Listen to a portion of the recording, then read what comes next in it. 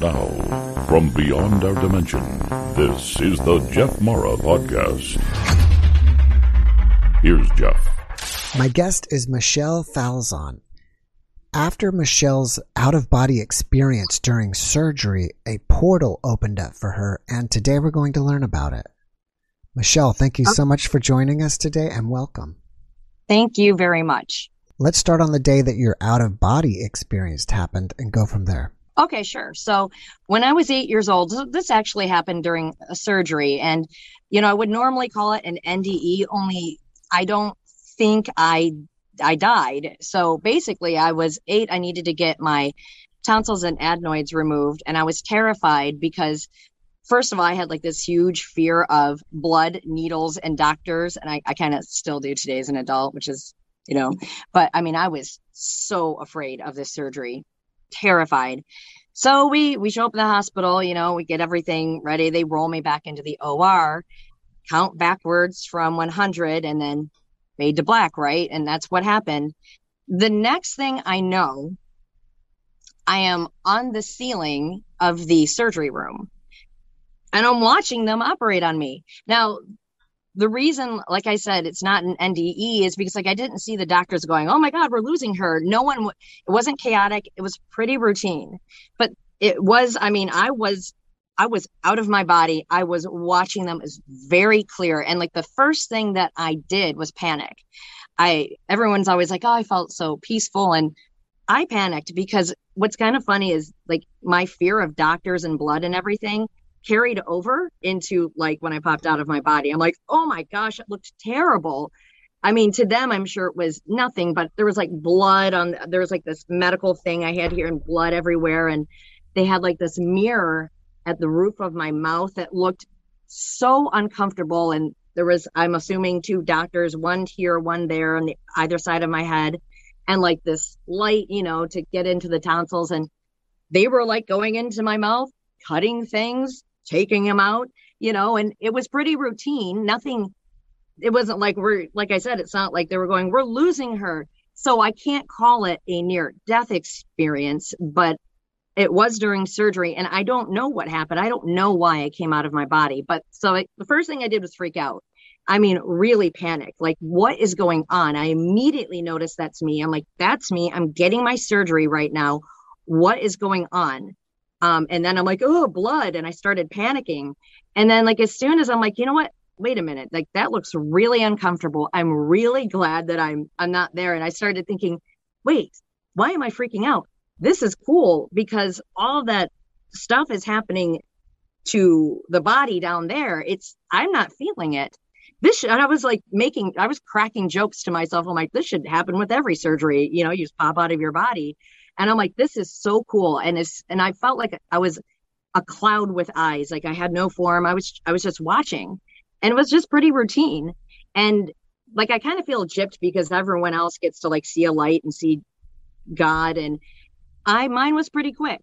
It ended pretty fast. And as soon as I started enjoying the experience, I'm like, this is so awesome. It ended. And I woke up and that was that. Now, from there, and I think that this is true, like I hear this in so many like stories, that once you have an experience like that, it's kind of like you have, for lack of a better term, like more like psychic powers, or like you can communicate better with people on the other side. And like, I'm not a medium or psychic or anything, but like all of the sudden I would know things before they would happen. And like some pretty significant things, very significant things happened.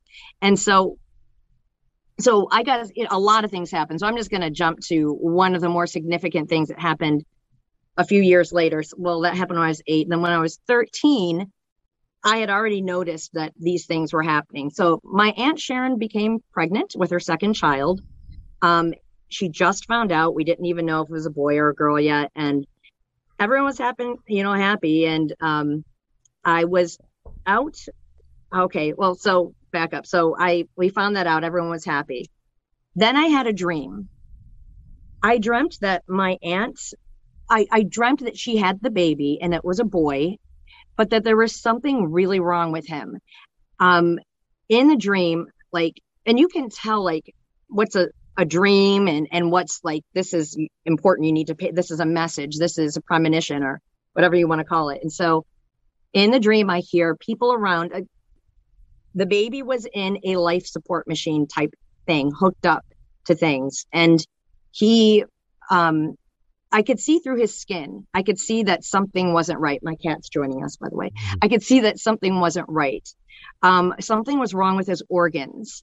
I could see his organs, and all I knew was like I was given this knowledge that something is seriously wrong. And people, I could hear people around like crying, and it was bad, and it was very obvious that something bad was happening, and that this was my aunt's baby, you know, which would be my cousin. And so when I woke up from that, like I knew that wasn't just a dream. I knew it was a warning. And so I felt pressured to tell my aunt, even though I know that's not the kind of news, you know, anyone wants to hear. So the next time I was with my mom, my aunt, and myself, and my aunt was talking about the baby and everything. And I said, and Sharon, you know, like I had a dream that you had a boy. And she goes, oh, good. I want a boy. Cause, you know, she already had a girl and you know, and so she's like, you know, glad to hear that. And then I had to say it. And I'm like, but I dreamt that something was wrong with him. And she instantly is like, no, don't say that. Don't say that. My mom got so mad at me. She's just, you don't tell a pregnant woman that you had a dream there's something wrong with her baby. What's wrong with you? You know, and I got in trouble for it. And I understand why they got upset. I mean, you know, go around saying that. But I was compelled to tell her. So obviously after that, my mom got mad at me, and I didn't bring it up. I just prayed about it. I'm like, God, please, like, I pray that you just help this to not happen or to let everything be okay. So my aunt, we find out it is a boy, and we get all the way up to delivery date. And my stepdad tells me, he's like, yeah, your Aunt Sharon's in labor. She's going to the hospital. And I had such a bad feeling. I'm like, I know something bad. I know something bad's going to happen. And sure enough, when the baby came out, he wasn't crying because the umbilical cord had been wrapped around his neck. And the, you know, doctors panicked. My aunt told me, she's like, as soon as Justin came out and he wasn't crying and they panicked, she's like, I instantly thought about the dream that you told me about. And so Justin, unfortunately, he had a lack of oxygen to his brain. They gave him like a 5% chance to survive. Now I prayed, so he survived. But he is impaired today. He's but not, you know, he's doing pretty well. But, you know, after that, I think my aunt, my mom took it a little bit more seriously, because at first it's like, oh, stop it with your stupid dream. And then it happened. And Justin was hooked up to a machine called an ECMO machine, which is like a life support thing. And when I saw it, it was the exact picture of what was in my dream. And there was something about, they said like some of his organs weren't fully developed, and he was on life support for a long time. It was like 3 months of not knowing what, you know, if Justin would survive. And he did. He beat the odds. He's, like I said, he's got some impairment now, but he's doing pretty good. But like, that's one example of the kind of things that started to happen. I mean, crazy things. I mentioned in the beginning that a portal was opened up for you. Yeah. Can you tell me more about that? So by portal, I just mean that, I mean, maybe I didn't even use the right word. It was like something, it's like a all of a sudden you just had access to the other side, to knowing things, to seeing things. Like it was, I hate to say like I had psychic powers, but I did, you know, and because that just sounds so like, I'm, you know, but that's what happened. So that, I guess that's what I meant. Maybe the word portal isn't right. It's like something opened, like I'm able to access the spiritual stuff more, the other side, psychic premonitions. And like, I've got a ton of stories that I can tell you, but yeah, maybe. So does that clear up? Yeah, I think a lot of people may call your situation like an opening in the veil or a crack in the veil or something like that. Right. Okay. Maybe that's a better term. I don't really, I didn't really know like it just, yes, I think what you're saying is correct. That's exactly what happened. And I mean, crazy stuff started happening to me. Like, okay, so as I've got like some talking points here of things I don't want to forget, but really the big thing I want to talk about is what happened with my brother. But I will tell you, like, I don't even know which one to go to. When I was 11, I saw a lady disappear in front. I was 10 or 11. I saw a lady disappear in front of me. I don't know. So I was 10 years old. I was riding my bike. It was the middle of the day. And we lived in this condo complex. And like I was riding my bike up around like the clubhouse. It curves, like the road curves, and there's the clubhouse. And then you go back down the street, back into the subdivision. So I'm going around that curb. I'm in the street. I'm riding my bike in the street. And there's like this little old lady walking on this sidewalk that like lines the, this little sidewalk that is near the clubhouse. This sidewalk doesn't go to any condos or anything. And it dead ends in the grass. And there's like a sign there. And she was very elderly, like I want to say like 90s. And she was like shuffling her feet. You know how elderly people do sometimes is they shuffle their feet and they walk very slow. That's what she was doing. I mean, she had on a skirt, she had on white tights, she had a white bag and glasses, shuffling along, and something, I don't know what it was. I knew something wasn't right with this lady, and I can't tell you how. I'm like, something's, first of all, I think it was, she's walking on a sidewalk that dead ends, and there's like a sign right there. Where is she going? And I'm like, and I'm not far from her. I'm at this point about 10 feet from her. So I'm not seeing things. There's a lady walking. And so I'm staring at her and I'm like, there's something's not right. So I pop up onto the sidewalk where she is. And now I'm about 5-6 feet from her at this point. And I stopped my bike and I turned around and I'm looking at her, and she stopped and she turned around. And she's looking at me. Again, this is not my imagination. This lady was 5 or 6 feet from me. She's staring back at me and she looks shocked. She looks like surprised. I want to say she was almost like, you can see me. But she was, and I'm like, all right. And I knew in my head, I'm like, don't break eye contact with this lady. And I knew she was going to disappear. I don't know how I knew it, but I did. And I'm staring at her. She's staring at me. And I heard something like behind me. It sounded like someone threw a pebble at me. And it scared me. So I'm like, I'm going to look away for like half a second just to make sure nothing weird is happening. And then I'm going to look back. And I did that. I went like this. I looked back and she was gone. She disappeared. I don't know what that was. It blew me away. There were no cars that came by and picked her up. And even if they did, I looked away for a half a second. The only thing I can think of is there was a lot of elderly people that lived in this condo complex, and maybe she was someone who just died. And, I don't know, like it was unbelievable. And of course, being 10 or 11 years old, you go and like tell your parents, I just saw a lady disappear. And they're like, sure you did, So things like that would happen. Yeah, sounded like you saw a ghost or something.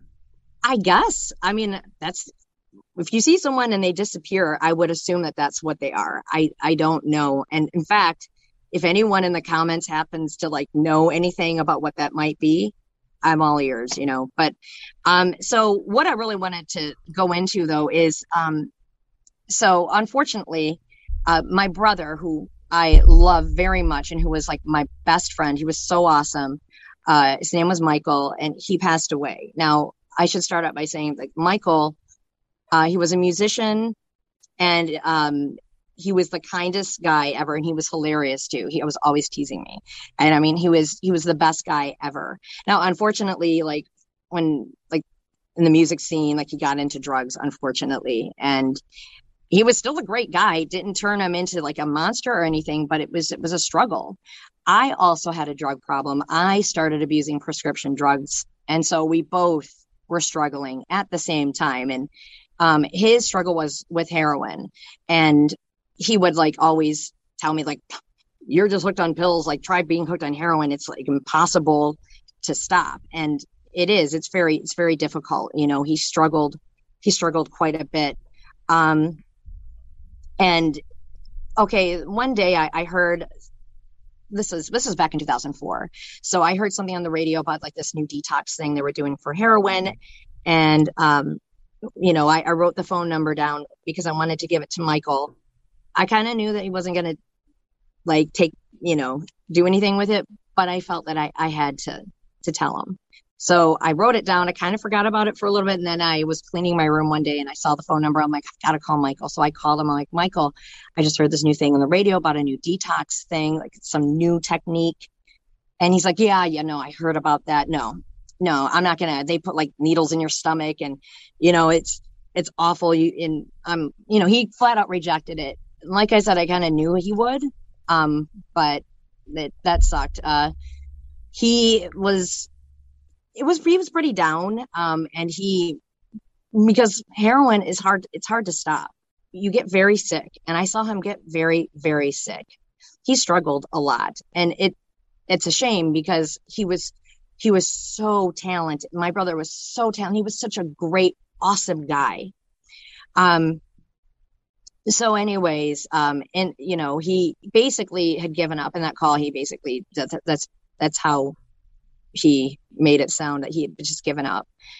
And that was the last conversation I had with him. So 3 days later, technically in the early morning of September 13th, 2004, around 3, I woke up and I had like this dream that Michael was killed on his motorcycle.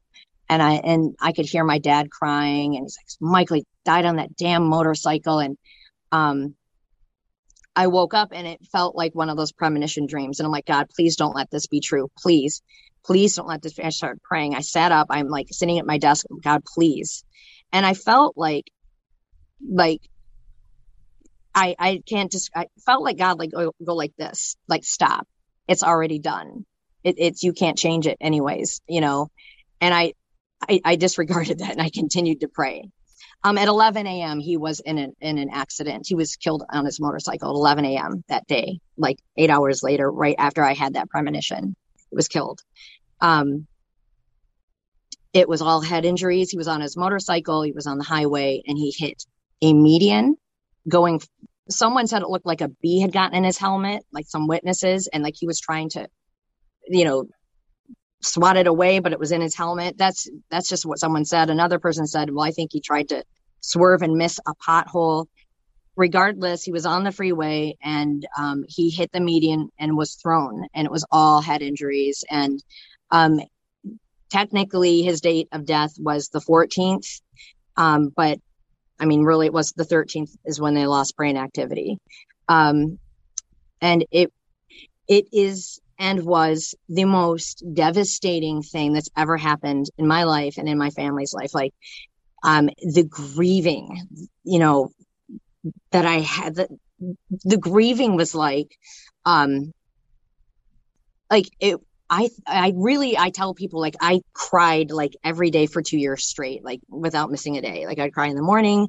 I would cry on my way to work. I would take frequent bathroom breaks and cry like in the bathroom, cry on my way home and cry myself to sleep. Like, I mean, my grief was so intense. It's, of course, like, so was my family's, like my mother and my father and just everyone who knew and loved Michael, because he was an awesome guy. He was so talented. And like it's so hard for me to talk. This is, like, I hate getting all choked up, but like, so it sucked. And even my mom noticed. She's like, you seem to be grieving almost like the most out of everyone, because I was like, we were like best friends, and I knew that he was struggling, and it was so sad, that conversation we had. So one night I went to my mother's, and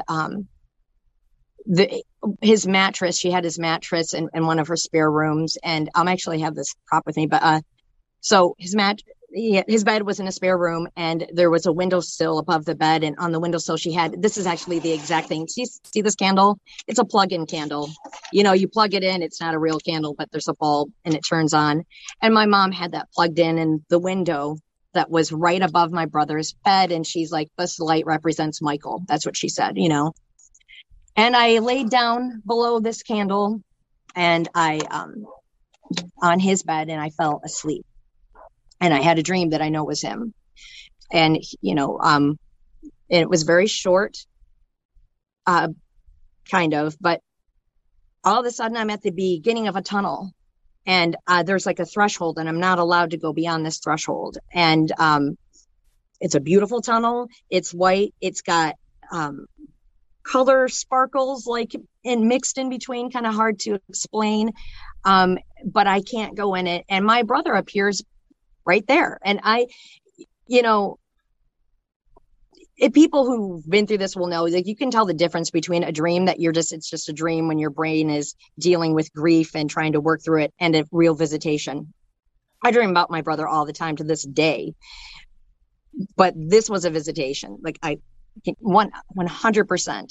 So he's standing there and he's like, Michelle, hey. And he's his normal, like, jovial self. And he's always been funny. He's like, dude, I died, because that's how he would talk. He always said, dude. And he's like, I cannot believe this. And he was talking and telling me, like, about, he was having an awesome time and everything. And then I kept trying to, like, speak to him, like, interrupt him, because I had questions, and it was like he was avoiding those questions.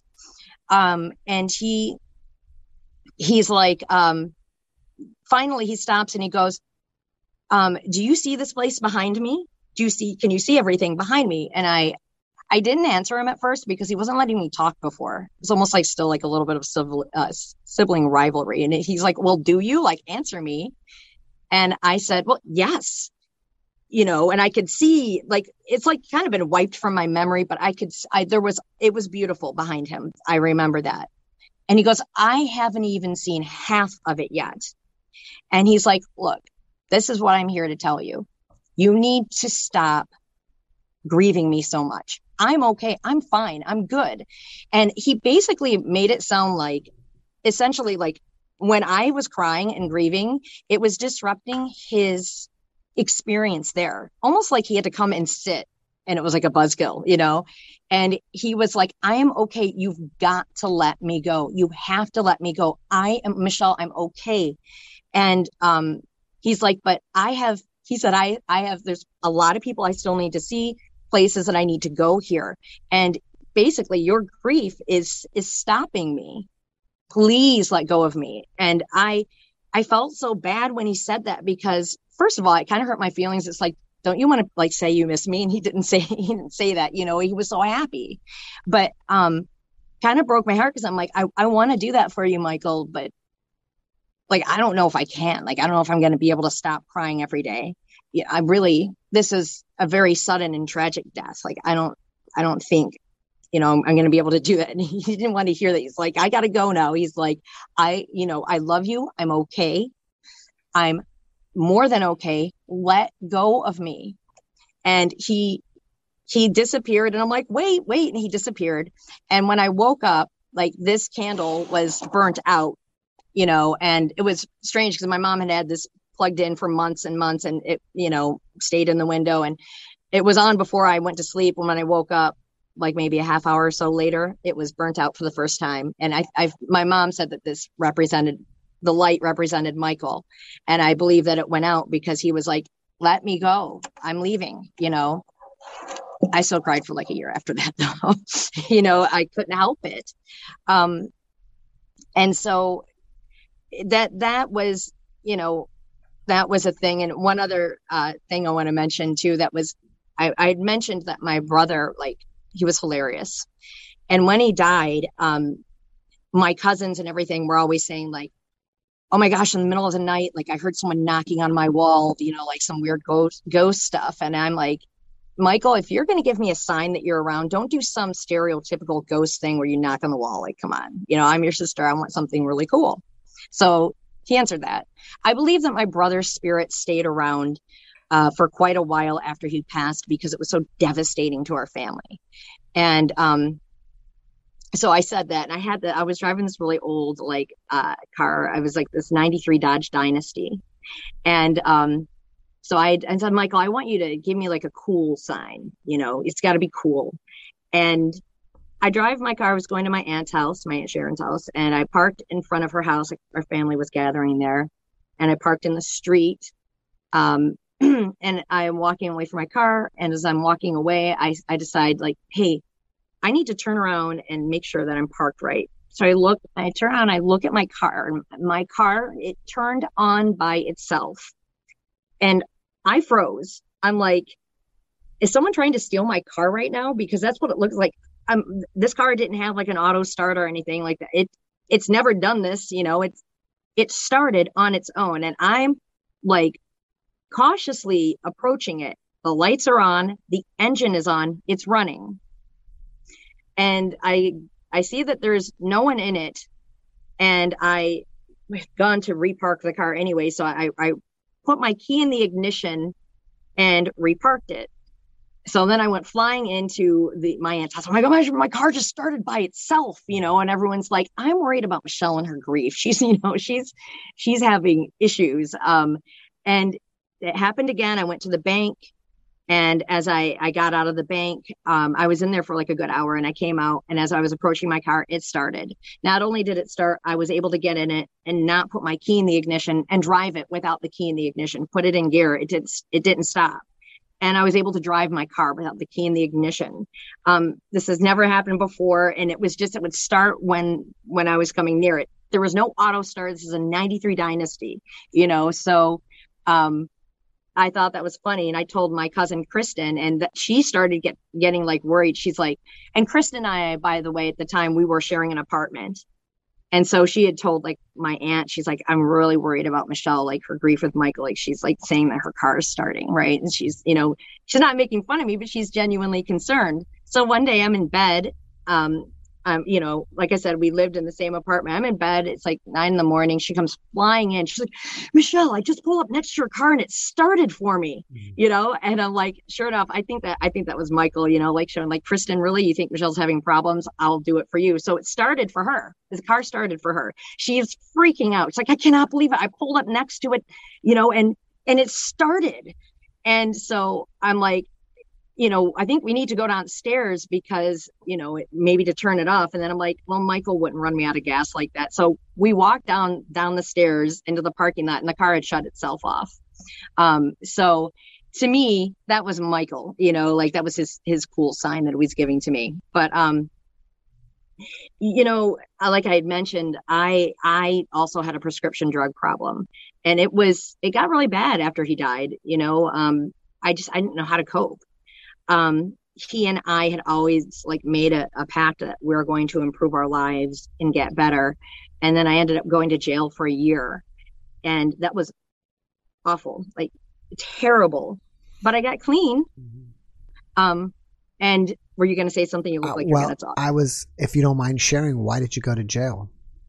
For writing fake prescriptions to get more of the medication that I wanted. So I finally, like they put me on probation. That didn't work. And the jail, it worked. It was awful. It was terrible, but it worked. What medications were you taking? Like opioids or something? That and like amphetamines, things like that. And it was, I had gone to rehab. It didn't work. And it was awful. It was just terrible. I felt hopeless and helpless all the time. And, I had worked in radio and everything at the time, and, it was starting radio, all of that went away when I got out of jail. And, I was staying with my mom. I woke up the first morning out of jail and like, this is so great. I'm home. And then the realization hit me like, yeah, great. You're clean. Your whole life's destroyed. You go to jail, they take your car, your credit gets destroyed. Not that it was great anyways before that, because I had a serious problem. So it's not like that, but everything was gone, and, I thought, there's no way, like, how am I ever going to rebuild my life? And I prayed to God to help me. And, basically, long story short, he did. And like, that was in 2008. I'm running my own business now. I've been clean since then. And like, I have, I was able to buy my own house with, being an artist, which is a big deal. And I mean, he completely rebuilt my life. There was another dream I had shortly after I got out. which was an encounter with God. In this dream, and again, this was a real encounter. I was in space, I was standing in the middle of space. The earth was like over here. God was behind me and above me, like back here. And I was standing there, and I felt very ashamed. Like I didn't want to look at God. It's like I couldn't look at him. I wasn't really allowed to, but I didn't want to either. Like I felt so ashamed. Like, and as I was standing there, like all of like the negative things in my life that I had done, and just like no human is perfect. Like every single one of us are flawed. People are always like, well, I'm a good person. Like we all have things that we've done, everyone that we don't like in our life, and like everything's coming up, and we are communicating, but as people often say, like telepathically, and I felt awful. Like, and I didn't want to argue with God. Below me opens up a huge, like a big void, like a big hole. And it became very, very obvious. Like you just knew that was hell. Right. And, like he's holding me over it, and I hear Jesus appears here, and, he's like, that's a long way down. And I'm like, I know. And God's like basically telling me, I could feel like kind of his anger at me. He was angry at me, and I wasn't about to argue with him. Like I accepted, like I agreed with him. I wasn't about to say anything. And I felt so ashamed. And I just like told God, like in my head, like, just drop me. Like, just let's get this over with. Just drop me. And I knew it was a very long way down. Jesus told me it was a long way down, but I knew it felt like I would be falling forever. And when I said, God, just let me go, like, fine. He goes, it was this big booming voice, and I'm a voiceover artist, and it just sounded like those movie trailer voices. This was that times 10. He's like, but I will never let you fall because I love you. And he said it, just big booming voice that like echoed everywhere. And his anger he turned from angry to the most intense love I've ever felt in my life. I mean, and I was like feeling like still like ashamed, like, are you sure? Like, seriously, because I felt so horrible. And God made it clear, like, yeah, I will never let you fall. I love you. And I think that the message here is, life is hard. It's not supposed to be easy. It doesn't mean that like it's all bad, but a lot of times we have struggles, and we can feel very helpless and hopeless, and we don't see the light at the end of the tunnel. We don't see how we're ever going to overcome something. And I think that the point with God is like, he wants you to have faith in him. He doesn't want you to say, oh, God would never accept me because, this, that, or the other. He loves you. He's not this strict, like, oh, you did this the other day. Don't talk to me. He's not like that. He loves us. He's really merciful, but he'll sometimes deliver us from things that immediately will, like, miraculously will overcome something. But other times he's like, okay, you're going to struggle through this. I want you to fight, but I'm going to fight with you. Like, I'm in the ring with you. And I think that we need to, when we're struggling like that, you need to look to God. You need to not be ashamed. You need to bring your problems to him. Like, he will take you through, So that's basically the story with my brother and everything else. It sounds like that meeting your brother and encountering God, those are also out-of-body experiences in a way. Yeah, like it seems like they were. Like it does. Because I hear people often on your show talk about out-of-body experiences, and I think you're right. Because it doesn't. It's really, people who haven't been through it might be like, that was a dream. Like, people who have been through it will know that it's different. It's real, and it's in a way I can't describe. So I think that you might be right. I think you're, yeah, that sounds about right. Since you saw Jesus and you saw God in one of your experiences, are you a religious person? And if so, what religion are you? So I hate the term religious, because to me, when I hear the word religion, I like think of like these very ultra conservative type, like judgmental people. I would say I'm very spiritual. I am a Christian. So I believe in Jesus Christ. I want to make clear, like, I didn't look at Jesus. I was focused on the hell thing down there. So I didn't see him. But he was there. But I am a Christian. When I was 17, I decided that I was going to be an atheist. Because I asked my mom one day, I'm like, why do we believe in God and Jesus? And she's like, because we always have. I'm like, that doesn't make sense. Like, that's no reason to believe in anything. So I started researching a lot and reading about different religions and everything. And I kind of, based on what I found back then, it just seemed that evidence-wise, it seemed to make the most sense that it, because I'm like, what do you believe? So that's my belief. I believe in Jesus Christ. So yeah. But I hate saying that I'm religious, because I'm not religious. I'm not, I guess that word to me just sounds so religious. I don't know what to say. I have a relationship with God. I've got a relationship with Jesus. That's what I say. Do you feel like any of your experiences were more real than life here on Earth? Yes. Yeah, absolutely. In a way that I can't really describe. Yes, absolutely. It was, like I said, it's this knowing, because a lot of people are like, what if that was just a dream? It's not. And I wish I could explain what I mean by that. I wanted to tell, so there's a few other things that have happened. I wanted to say, that are just kind of, when you get communication from like the other side.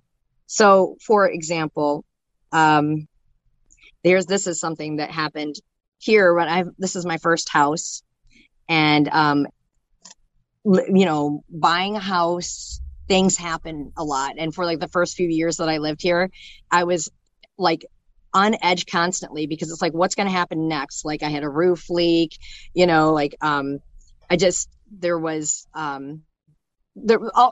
were yellow jackets in the wall at one point. It just seemed like there's something always going wrong. So I couldn't even relax in my own home for like the first few years. So I'm like, what's going to happen next? And one day I was sitting on the couch, just watching TV, not thinking about anything in particular. And I get a voice of knowledge in my head, and it says, go into your basement right now. Go into your basement. I'm like, this is like the beginning of like a scary movie where a voice tells you to go in the basement. You go and you get killed there. So, and it was like, just do it. Just do it.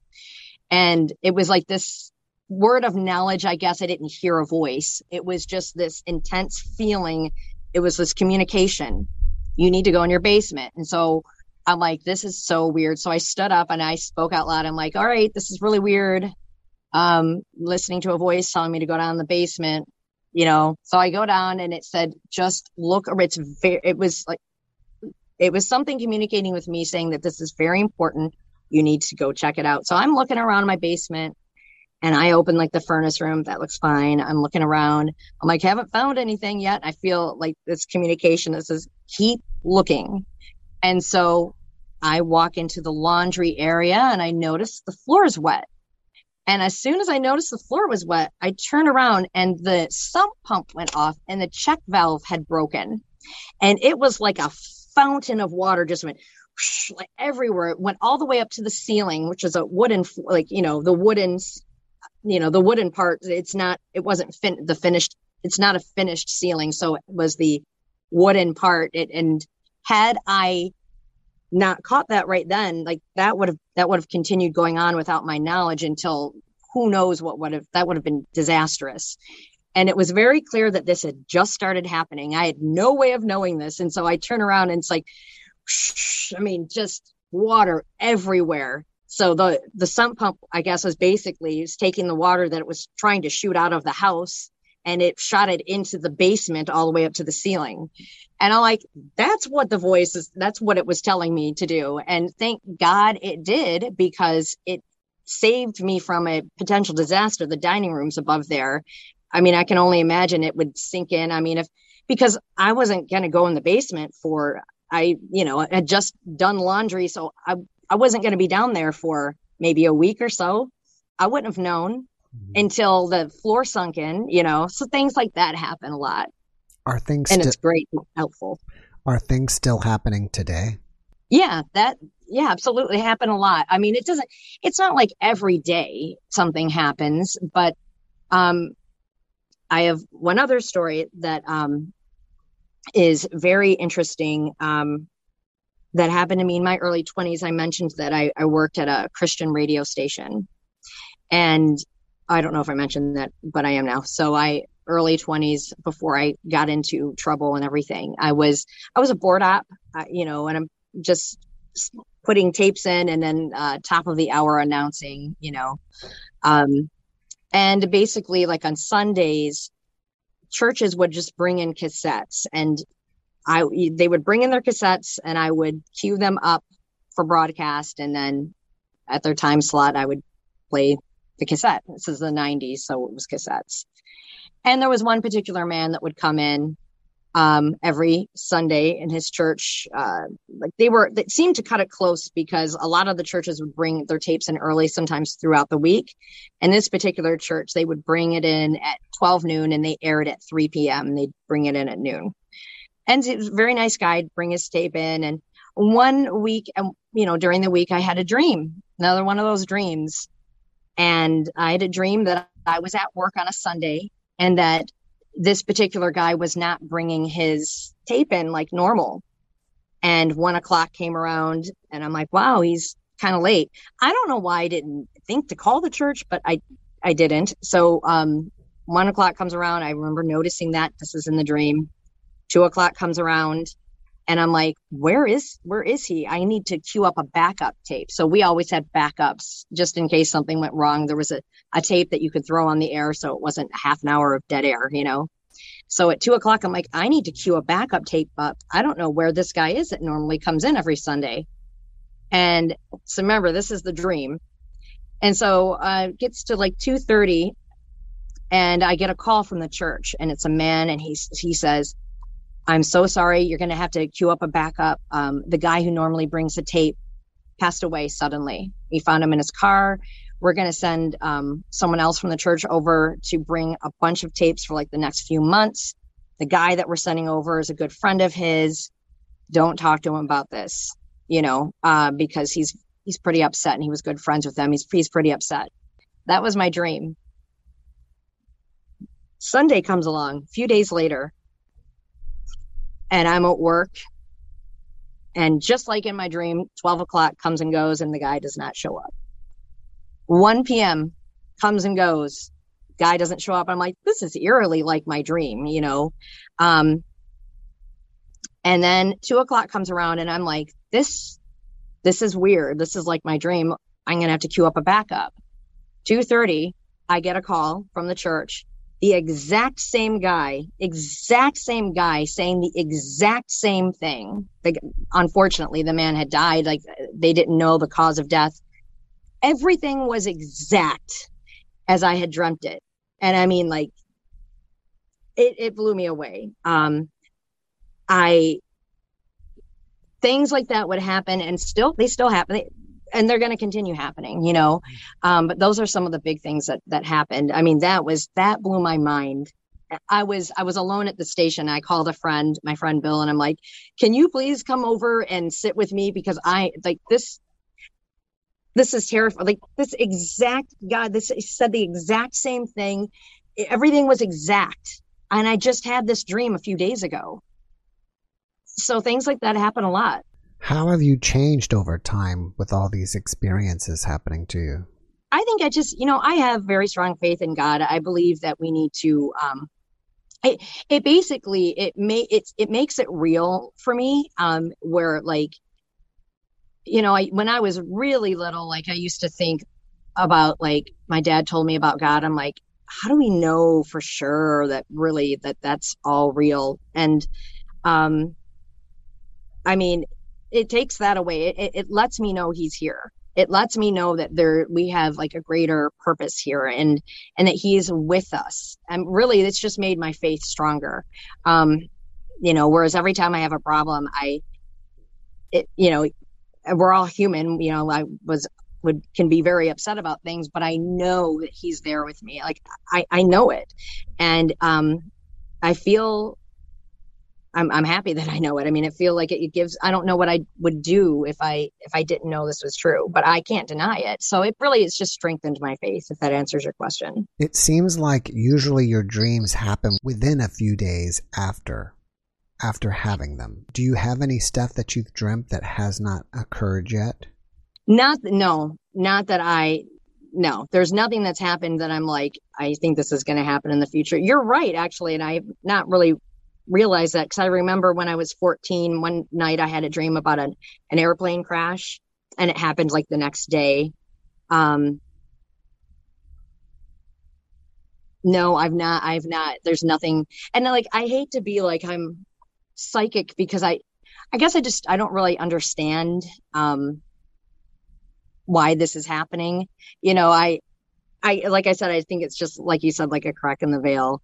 But yeah, I don't know if that. Does it make you think that, we can't change the future, that whatever's set in place, it's already going to happen? No, that doesn't make me. In fact, what I think happened with my brother, I don't think that's it at all. I think that God has given us free will. My brother, when I spoke to him 3 days before he passed away, had given up. He did. I don't mean to, I loved my brother very much, and he struggled so much. And, I think God just took him home early. God's like, okay, we have free will. God knows what we're going to choose. He knows ahead of time what we're going to do, but he kind of lets us play it out here, on the field. He lets us do that, but he wants us to have faith in him. He wants us to choose. Free will is very important to God. Do you feel inspired by these experiences? And if so, how? I mean, inspired, I guess, slightly. I feel like I look at challenges differently, I guess, if you can call that inspiration. Like I said, it's, I'm a freelancer, and I recently had a friend tell me, like, as a freelancer, like, it's you live on the edge, financially, you really do. And he's like, I don't know how you do that. Like, I could not do that, like, every day, not knowing what work's going to come in. And because that's how I live. And I told him, I'm like, man, if it weren't for God, I would not be doing this. Like I have more courage now because of this. I know God's real. I know there's a spiritual realm. I know this. I know, I don't believe it. I know it. And there's a difference. And so it gives me more courage. Like I said, like we just had the conversation, it's like, he's like, I could not believe that you're living like, never knowing, what's coming in from week to week. And I'm just like, it's, if I didn't have my faith in God, I would not be a freelancer. It's too difficult, but I always am like, okay, something's going to work out. One morning, I remember, I woke up and, my bank account was negative, and I was like, oh man, I need to get like gas in the car today. And I'm like, okay. And I'm like, this is one of those like tests of faith. God, I know you'll come through for me. Shortly thereafter, like almost immediate, actually, like it was like a few minutes, let's say, I get a notification on my phone, and I had one of my clients sent me $200, and it put my account back in the positive, and they didn't owe it to me. So I immediately am like, they sent it via PayPal, and I immediately emailed them. I'm like, you guys just sent me $200 that you do not owe me. Are you aware of this? And he goes, yeah, it was a mistake, but we're not going to take it back. Just keep it as credit for future projects. And it happened immediately. And I think that when we have faith, like God, he works through our faith. He needs our faith to work. He wants us to reach out to him, even if we are not even sure that he's really there, or if we believe that he's not happy with us. Get that version of God out of your head that hates you, that thinks that you're doing all this, you're just a screw up and he wants nothing to do with you. Like, get that out of your head. Like, please, turn to him. He's there for you. He's real. So for me, I find it to be, I couldn't do half the stuff I'm doing, if it weren't for him, really. Well, I think it's amazing that you turned your life around, not only after the medication use, but also after being incarcerated, and you were able to become successful in a time when it's probably very difficult because of your history. Yeah, exactly. But that's the thing, like with God, you can do anything. Like, he's got his angels here with us. We are not alone. We are not on this earth alone. We're not going through our struggles alone. And I cried because I'm like, my life's ruined. I'm clean now, but my life's destroyed. And it's like, no, nothing's ever over. Nothing's ever destroyed when you have faith in God. It's not. And even if you can't possibly comprehend how something is going to work out, you don't have to comprehend it. You just need to have faith, and it's easier said than done. Sometimes it sounds very like I'm minimizing people's problems, and I'm not, because I've been there, and I don't mean it to come across like that, but I'm just saying that, when you're not alone, when you can reach out to God, when and he will be there and he will respond, maybe not immediately, maybe not in the way you immediately expect. He will respond to you. You're not alone. And that's how I rebuilt my life. I didn't think I was going to be able to do this, but I am. I mean, I've been clean since 2007, and like, I have no desire to go back. And that's another thing that's really crazy, is like, my life is so different. It's completely changed. I'm a completely different person. Totally. That's great. In a good way. Yeah. Well, after watching this podcast, people may want to reach out to you and chat with you, or, Sure. ask you questions. Are you okay with that? And if so, how would they reach out to you?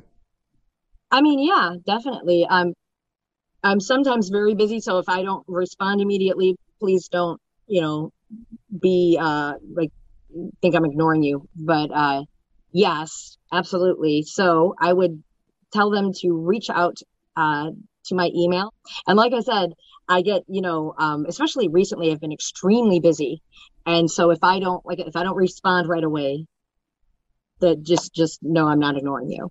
All right. Well, before we finish up, can you leave us with one last positive message? I mean, just really, like I said, God is always there with you. Don't ever think that you've messed up so badly that you're beyond his reach. Get this version of God out of your head that's like, you said a bad word the other day, don't talk to me. Get that out of your head. It's not about being I have to be a good person so God will love me. God loves you. He loves you. If you've got an addiction, if you're trying to resolve trauma that you've been through, God loves you. He loves you. Turn to him. He will help you. Well, thank you for that message. And Michelle, thank you so much for being my guest. I really appreciate you, and I wish you the best. Thank you very much. Thanks. Right. It was awesome. All right. Have a great evening. You too. Thanks for watching the Jeff Mara podcast. I really appreciate you. Another way to show support is through YouTube memberships. And if you do, there are loyalty badges and other perks depending on your level of membership. All you need to do is click the join button underneath the video to find out more. Thank you for your support.